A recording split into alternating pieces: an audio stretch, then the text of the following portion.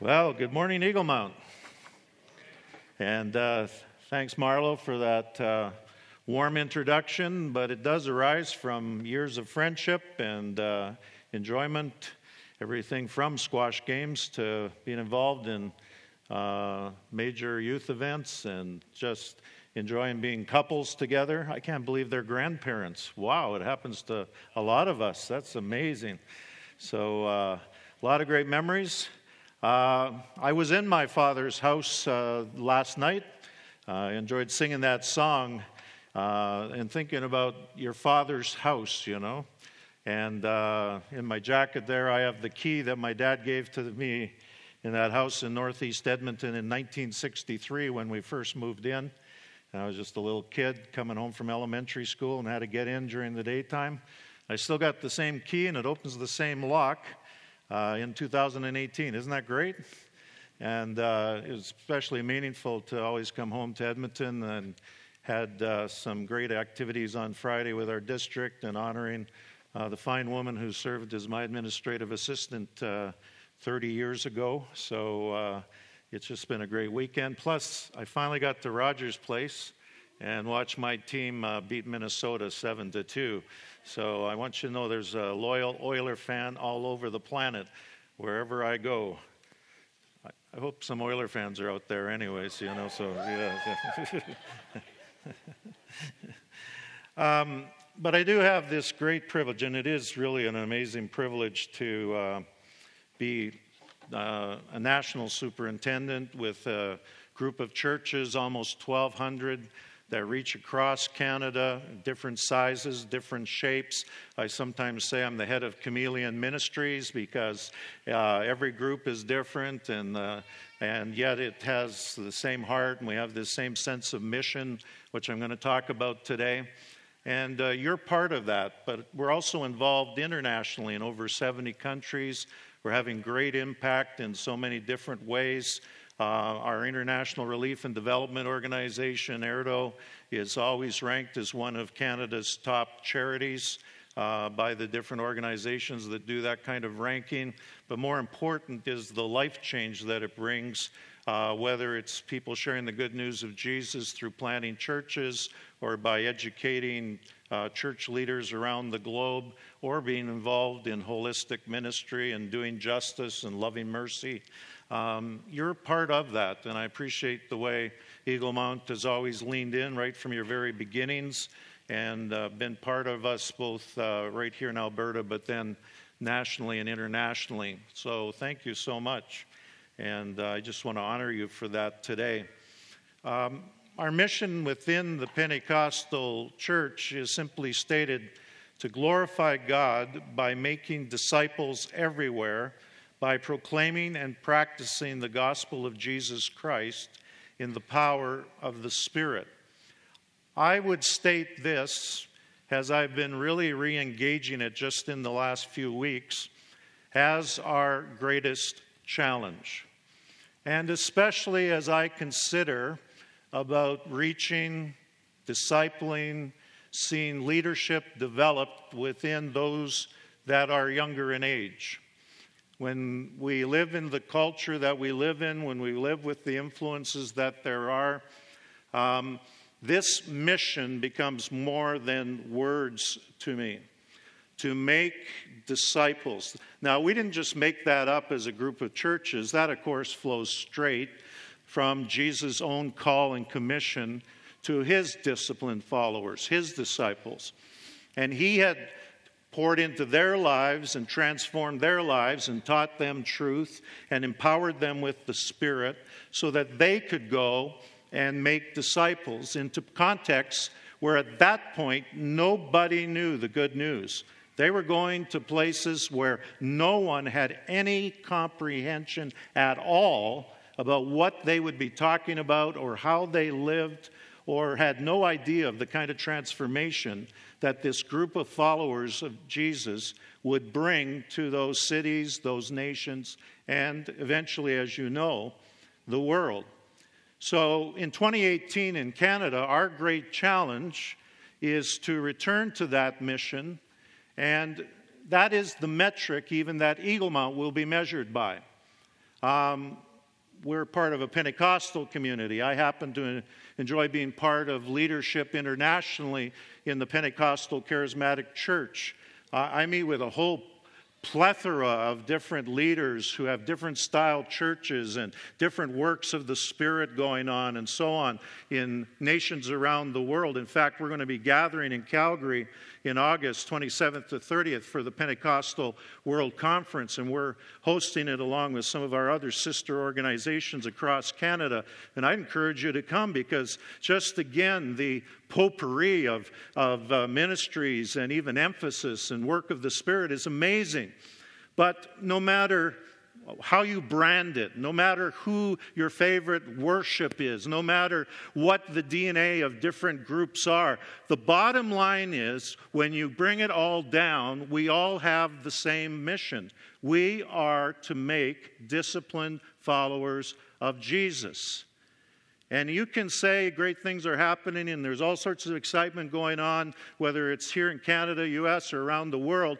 But in the end, as I travel globally and as I interact with global leaders, they will say that our greatest challenge in the midst of making a lot of converts and sometimes having a lot of excitement, the greatest challenge is discipleship. It's that people actually end up looking like Jesus, and that they help others to look like Jesus. So it's important to remind ourselves today that this is the metric of Jesus for us who are part of his church. That this is what we are called to. And to make disciples is a process. As you see there, it involves Spirit empowerment. Jesus would not even let them leave until they had received power, when the Holy Spirit would come on them, so that they could be these witnesses, so that they could go and make disciples. And so the reality is if you're going to run into a fellow Canadian, someone here in Beaumont, Edmonton, somewhere, and you're going to see them become a disciplined follower of Jesus, you do not have the ability in your own niceness or wise speech or other things, you do not have the ability to transform a life. I do not have the ability to transform a life. I can't crawl into a spirit of a person and transform them from death to life. I can't help them go from darkness to light. Now, I can be a messenger. I can be one who represents the good news. But in the end, Jesus said, you need the Holy Spirit to bring transformation in people's lives. It's his empowerment. It's his ability. And so he reminded us in his teaching to his disciples, the Spirit is the one who will convict of sin and righteousness and judgment to come. And in 2018 in Canada, none of those are popular messages. Are we agreed? Sin. Ew. It's more important to be inclusive than to talk about sin. Now, you're going to get me wrong if you don't understand how I love fellow Canadians, how I have so many people in my life that don't know Jesus, and I deeply love them. But I believe every single Canadian needs to be liberated from selfishness and their sinfulness and the things that would tear them down, the things that will waste them, the things that the evil one would try to use to destroy them. They need life. They need freedom. They need to walk away from the things that would destroy sin, selfishness, the evil that is around us in our culture. They need to be set free, and the Spirit is the one that will convict them of that. Not some guy up here yelling and screaming. You share the word is strong, but it's the Spirit that convicts of sin, of selfishness, and convicts of what's right, righteousness, and what's wrong, so that people begin not to be the blind led by the blind, but they actually understand truth, and it sets them free. And they know what's right. They know what's right in family relationships. They know what's right in their business. They know what's right about being in right relationship with God and right relationship with others. They know how to express forgiveness, you see. It's the Spirit that empowers all of that does the work. And that's why this church needs to be an Spirit-empowered community. It needs to be constantly a place where you, as men and women, younger women, are hungry for the Spirit to be at work. Not just in an hour and a quarter here on a Sunday, but day in, day out, 24/7, to know that we need the Spirit to be alongside of us. Because I don't know how to change Canada. I don't know how to touch my neighbor's life without the Spirit of God bringing transformation. And it's Him that will make truth come alive in people's lives. Paul prayed that the eyes of their understanding would be enlightened so that they would see and understand truth that sets free. This culture we live in today is full of lies, full of deception, blind leading the blind. It happens even into the life of the church. There's theological drift that takes place that draws people away from the centrality of Christ, the work He's done, His cross, Jesus as the one and only. And it starts to turn it into just a therapeutic club that comes so people can self-actualize and realize their own potential. Well, in Christ, you will realize your calling and your full potential, and you will be fulfilled. And you will know meaning, and yes, you will know happiness in the sense of blessed are those who hunger and thirst for righteousness. But there's a lot of lies that would tear us down, that would deceive us about how you live your life. Truth sets free. And Jesus said,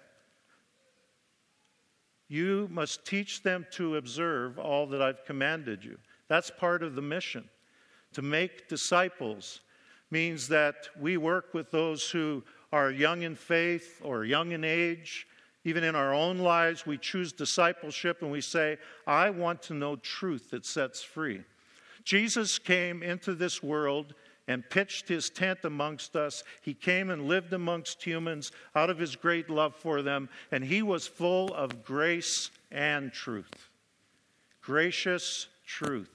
I pray that the church across Canada gets immersed and baptized in gracious truth. Not legalistic, angry, making enemies of neighbors kind of, but still, like Jesus, full of gracious truth. And we do that out of relationship. We go among like Jesus did. As you are going, Jesus said, you have this mission. This is what we're about. This is what I'm about, not just on Sunday morning doing what I do here. This is what I do on Tuesdays and Thursdays, and when I'm working with organizers of major events, and when I'm keeping in touch through social media with different friends and colleagues, and with my friend who's an imam, and I'm constantly communicating back and forth with him, and this deepening relationship and his trust to begin to have honest conversations, you see. This is how you make disciples. It's not just something that's done detached. You have to, like Jesus, go and be among. Like Jesus, He gave Himself to a circle of people and was in relationship with them so that they could observe them, so that they could see what were the things that He taught and how He lived it out and the mercy He showed. And yes, even the anger He showed at things that were unjust. They saw it all because they were in relationship. Now, what are the contexts that we have and what the Scriptures emphasize for making disciples? Well, here's one that hits pretty close to most of us. And that's found in the context of the family. And I'm reading Deuteronomy 6, 4-9. Hear, O Israel, the Lord our God, the Lord is one. Love the Lord your God with all your heart, with all your soul, and with all your strength. These commandments that I give you today are to be on your hearts. Impress them on your children. Talk about them when you sit at home, when you walk along the road, when you lie down, when you get up. Tie them as symbols on your hands and bind them on your foreheads. Write them on the doorframes of your houses and on your gates. So if you go through the early Deuteronomy, and as the law is being given, and as there's this call to be this sacred community that God intends them to be, then it turns in Deuteronomy 6 to really zero in on what becomes known as the Great Command, the command that Jesus will emphasize as part of his discipleship and his teaching. All the laws, all the commandments, they're summarized by this: you should love the Lord your God with all your heart, soul, mind, and strength. And the second is like it: you should love neighbor as yourself. And Israel received these commands in how they worshiped God and put him first, had no idols, etc. And also how they treated neighbor and even strangers. And as they're referred to, aliens amongst them. They're given all these laws and stipulations. Why? Because they're to live out the great command. Because they are this people of God that are to be like a light to the nations. And as they live in right relationship with God and with one another, they become a light that people are actually attracted to and drawn to. So it's no coincidence that Jesus in his teaching then begins to speak to his disciples, his people, and tell them, and you are the light of the world. And you are also the ones that you'll be set on a hill. You'll be up on a hill for people to see your light. They'll be drawn to you because this is who the people of God are when they love God, heart, soul, mind, and strength, and they love neighbor as themselves. So the great command is to be on their hearts, and it's to be expressed 24/7 again, every day, all day long. And the first context is to be expressed in is within the family. Impress them on your children. So the understanding is that father, mother would have this mutual commitment to the covenant that they are in with God and with God's people. It's not just something that they choose as a side interest alongside of all the other commitments they have. No. This is part of being a covenant community. It's part of being in covenant with God, and they are living this way then within their family together. That's why the only way to understand biblical marriage is not to understand it in the terms of romantic love as painted in the media. It has to be understood in covenantal love. This is a covenantal loving oneness that comes between husband and wife as they develop a family, you see. And if they're blessed with children and are given children, then that home is to be a place of discipleship. It's to be a place where children have impressed on them what it looks like to love God 100%, what it's like to love neighbor, what it's like to be family with all that entails. And you know and I know it gets pretty complicated. It entails a lot of things, but it's to be impressed on their children. If you are here today and you have children and grandchildren, the number one mission in your life is to be a disciplined follower of Jesus, to love God with all your heart, soul, mind, strength, to love neighbor as yourself, and then it is to make disciples of your children and your grandchildren. Right? How are we? Number one calling. This is where either the gospel of Jesus is spread and multiplied, first of all in the home, or it isn't. If parents make other priorities about their home, if they do not have the discipline to see whether the good news of Jesus is being impressed upon sons and daughters, and even us who are grandparents, our grandchildren, I am constantly, every day, bringing my kids. They're in their 30s now. They're all married, 3 of them. There are 7 grandchildren living and 1 who's gone on to heaven. We've walked through all that stuff. I wake up every morning and I look at the photos of my grandkids on the end of our hallway. And the first thing, it's almost like the first mandate I wake up to every morning when I'm home. And I look in Presley's eyes, and I see Ethan there. And I remember Sylvie. And on you go, the 7 that are living. And I look, and I'm impressed that the first thing Grandpa must do is to help them to see what a great life it is to love the Lord your God with all your heart, soul, mind, and strength, and to love neighbor as yourself, to not end up as a nasty old guy that's mad at the world and mad at Grandma and mad at everything else, but to show them what a beautiful thing it is to be empowered by the Spirit, to be alert to what God would teach them, and to be part of the whole process of seeing them become lovers of God and lovers of others. And I'll tell you, it's not easy. It's not easy with our kids. It's not even easy with my adult kids. We continue to have many major conversations processing what's going on in Canadian culture today, continuing to process, and sometimes it's connected to the political world. And I go, God help us, because it's so polarized and it's so pulled apart. And I have to remind my kids, you know what? Your mission in life in the end is not to end up as liberal or conservative. It's not to end up left-wing or right-wing. Your mission in life is to be a citizen of the kingdom of God. And you get the privilege of bringing out the love, the gracious truth. You get to do mercy and do justice and love mercy as a follower of Jesus. And sometimes that will leave you over on this side of the political spectrum. Sometimes that may take you over there. But in the end, be a follower of Jesus more than anything else.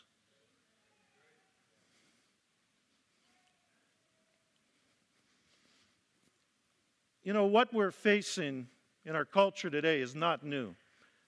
Even the underpinnings of theological drift and false teaching, you go back in the first century, it's all there. The first church had to deal with this.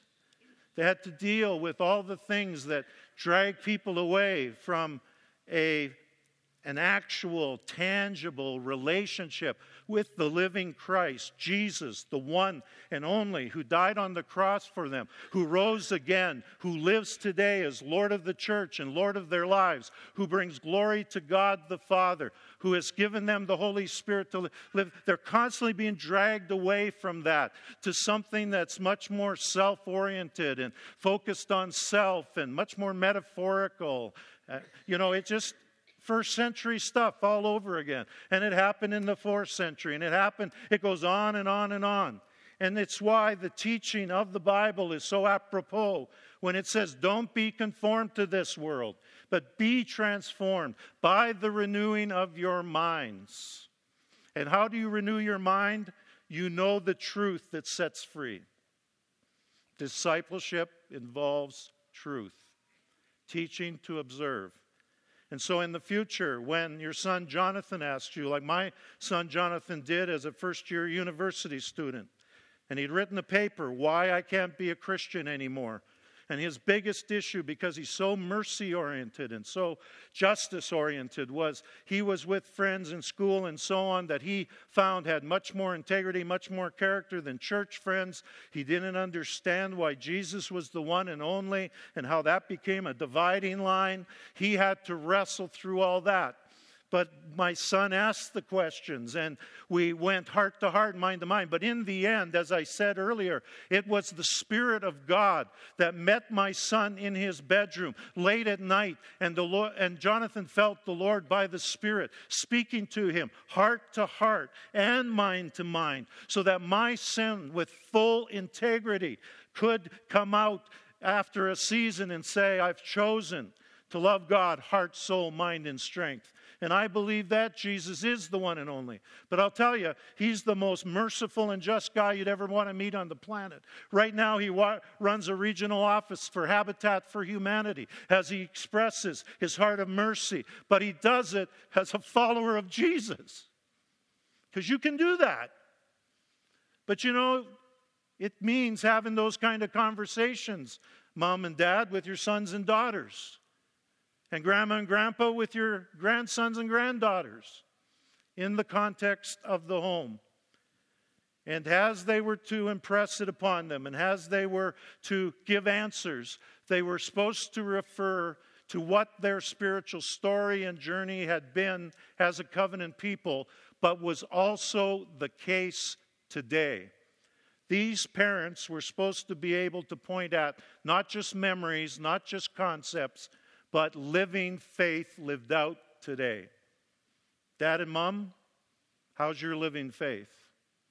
Do you have a contagious faith that your kids want to follow? Grandma and Grandpa, is it a living faith? As is the case today. The next context, just to highlight, and these two run together, so we'll probably fast forward to them. But there was an understanding within the community of faith that you would also be mentored by the wise. In the Old Testament, this was demonstrated by the schools of wisdom.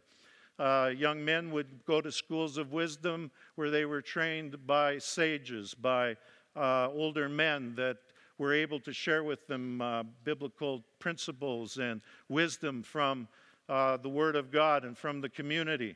Younger women were in schools that were instructed by the women. Proverbs gives us the wisdom that came out of a male context. And so sometimes when you read the Proverbs and you think, well, that's being a little unfair to women.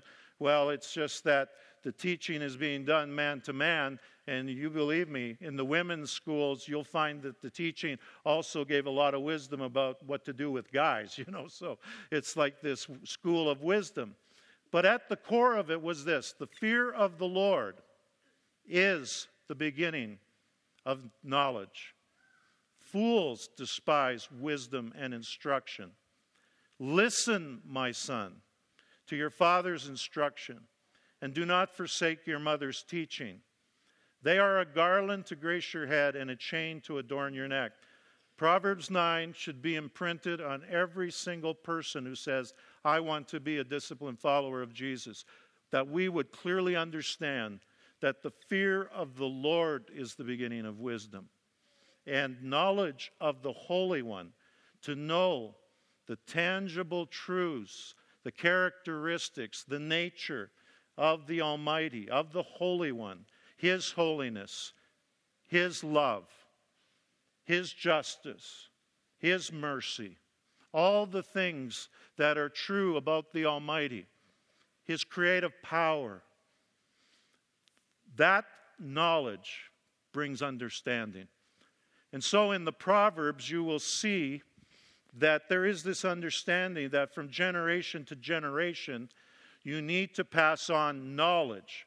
Knowledge is the base that you build on. You have to have know-how.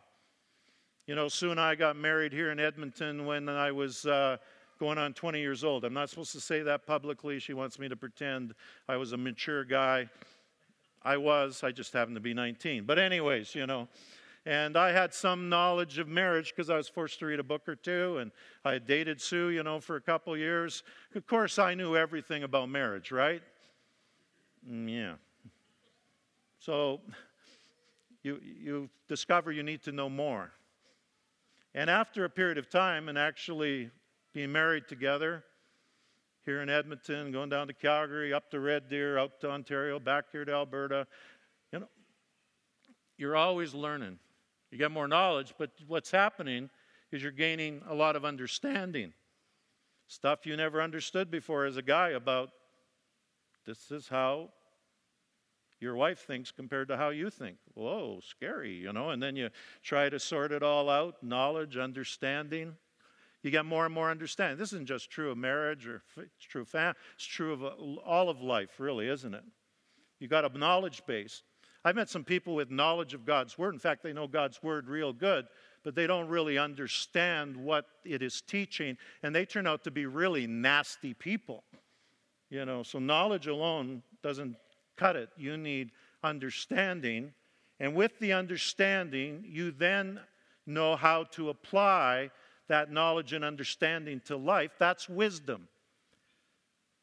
The culture today is crying out for wise people, sages, people with wisdom, people who know how to walk through things, people who know how to deal with disappointment, people who know how to engage and actually build and make a life and make a family.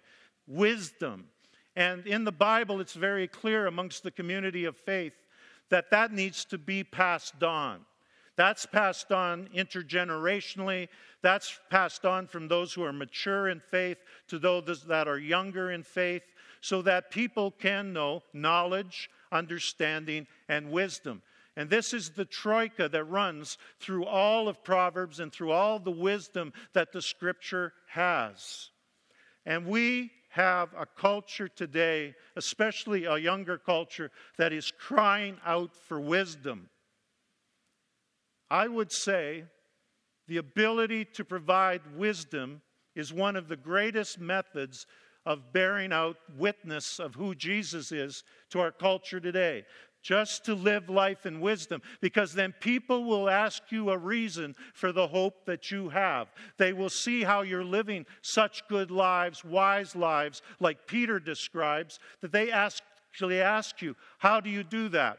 So in my sports ministry involvements, we came to the Pan Am Games in 2015, and we were just opening up the village for the athletes, and they had started to arrive. And I'd had the night before, Susan helping me to orientate and welcome our international chaplains who had joined us from outside of Toronto and Ontario and had come to be with us. And we happened to do that on the night of our 40th wedding anniversary. Happy anniversary, hon, you know. But I married well. I married with a woman with equal calling from God, a woman who strongly pursues what God called her to do. And somehow he decided that we should do that elbow to elbow together. And by doing that elbow to elbow together, there's been this tremendous unity and ability to touch lives and to be in context and so on. So there's my wife on our 40th anniversary helping me with the orientation for these chaplains that have come to the Pan Am Games. Well, the next morning I walk in, and my friend who I've been working with ever since the Vancouver Olympics and who we've built a real trust relationship, and she has Catholic background. She's very open to trying to understand more about God and Jesus, but she's, also well immersed in the culture that we live in. And I walk in, and she's got all of her people that are part of the operation of the village sitting there, and she's giving them a lecture because she knows that a number of them, they're a lot younger than her and younger than me, and they've already been messing around with some of the athletes. They've been so attracted by these people and all these fit bodies and stuff and so on. And she's just trying to make clear to them that this is not what they're there to do. And she's trying to basically be a mom to them, give them a little wisdom. I come in and she says, Dave, where you been? And what you been doing? And they're kind of like, well, we just welcome. We did the orientation for the international chaplain. Oh, that's great. Yeah, and I said, and plus we celebrated our 40th. What? 40 years? That's how they're going. And then all of a sudden she said, Dave, you got to tell these people, tell them, how is it that you can live in a relationship with somebody else for 40 years? Okay, do you get the picture? A table full of young adults. All of them thinking that the cool thing right now is to hook up, mess around, casual stuff. Because you've got these athletes all around, all these people.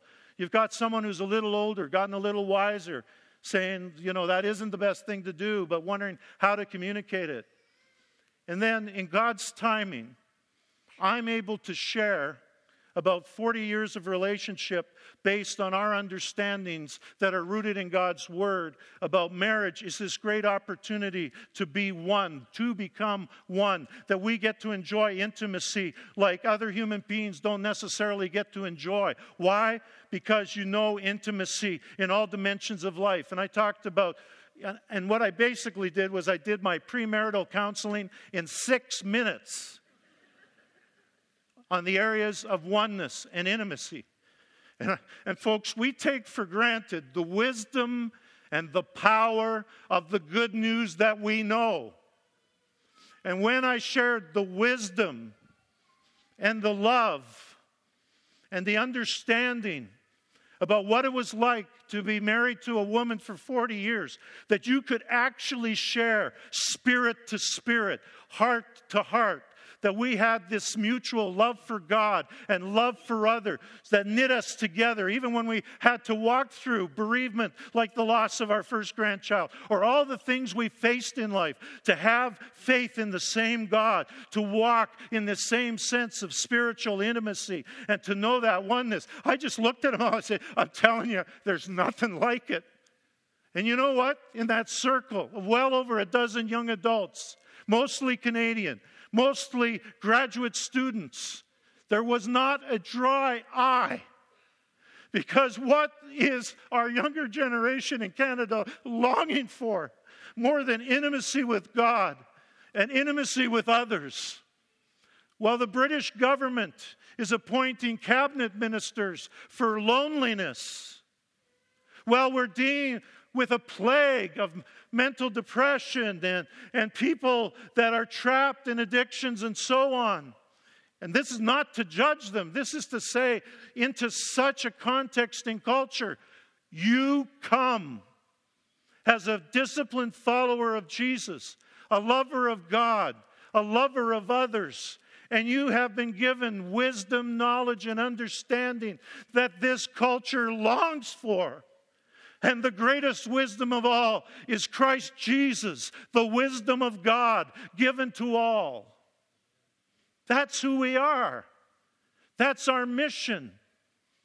That's the greatest privilege that God has ever granted to us, that we would be His children, called by His name, chosen so that we could go and make disciplined followers who themselves would be set free, who would know truth, who would know the grace of God, who would know His love and mercy, so that they too could be lovers of God and lovers of others.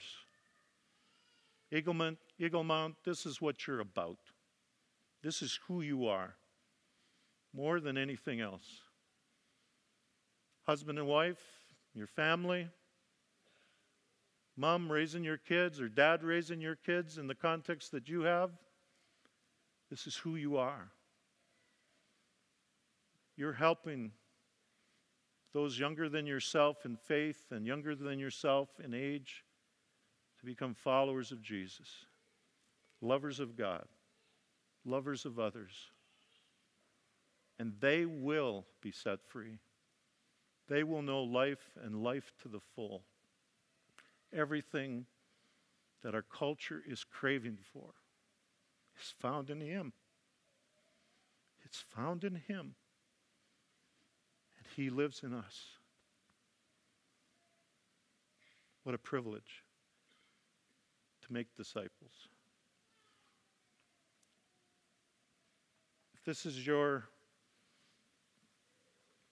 commitment, first of all, your commitment is, I don't care what age you are, because any age, you can have the influence of making disciples. But it starts by you saying, I am committed to be a disciple of Jesus myself, to love God, heart, soul, mind, strength, and then to love neighbors, myself. If you want to renew your commitment as a disciple of Jesus, would you stand with me right now? I'm standing. I need to do this consistently in my own life. I need to remind myself that I'm not just called to have a profession where I go about being a general superintendent.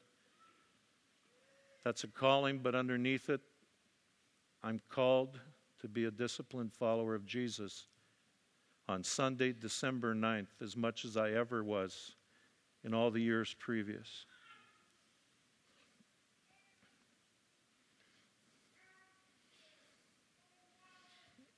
And now let's offer ourselves to the Lord and just say, Lord, here we are.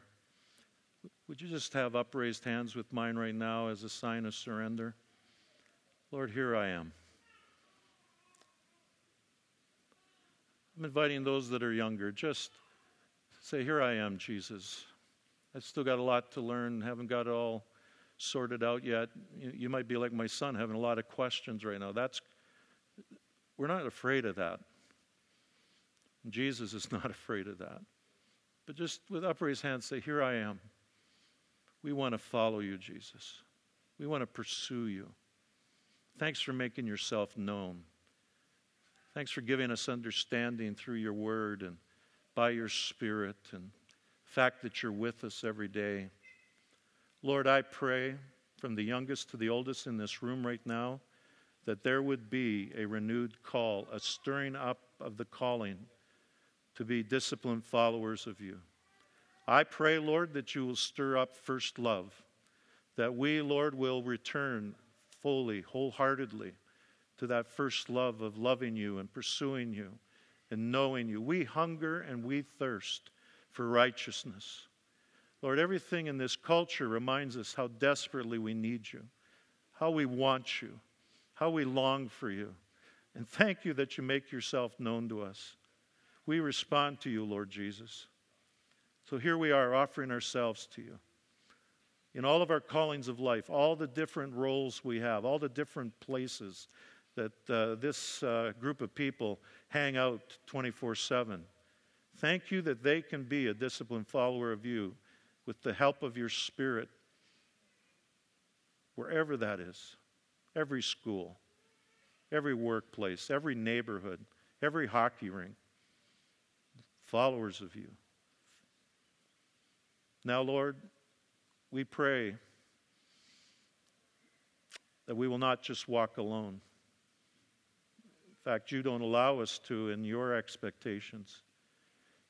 Lord, you expect us to offer those places, those schools of wisdom.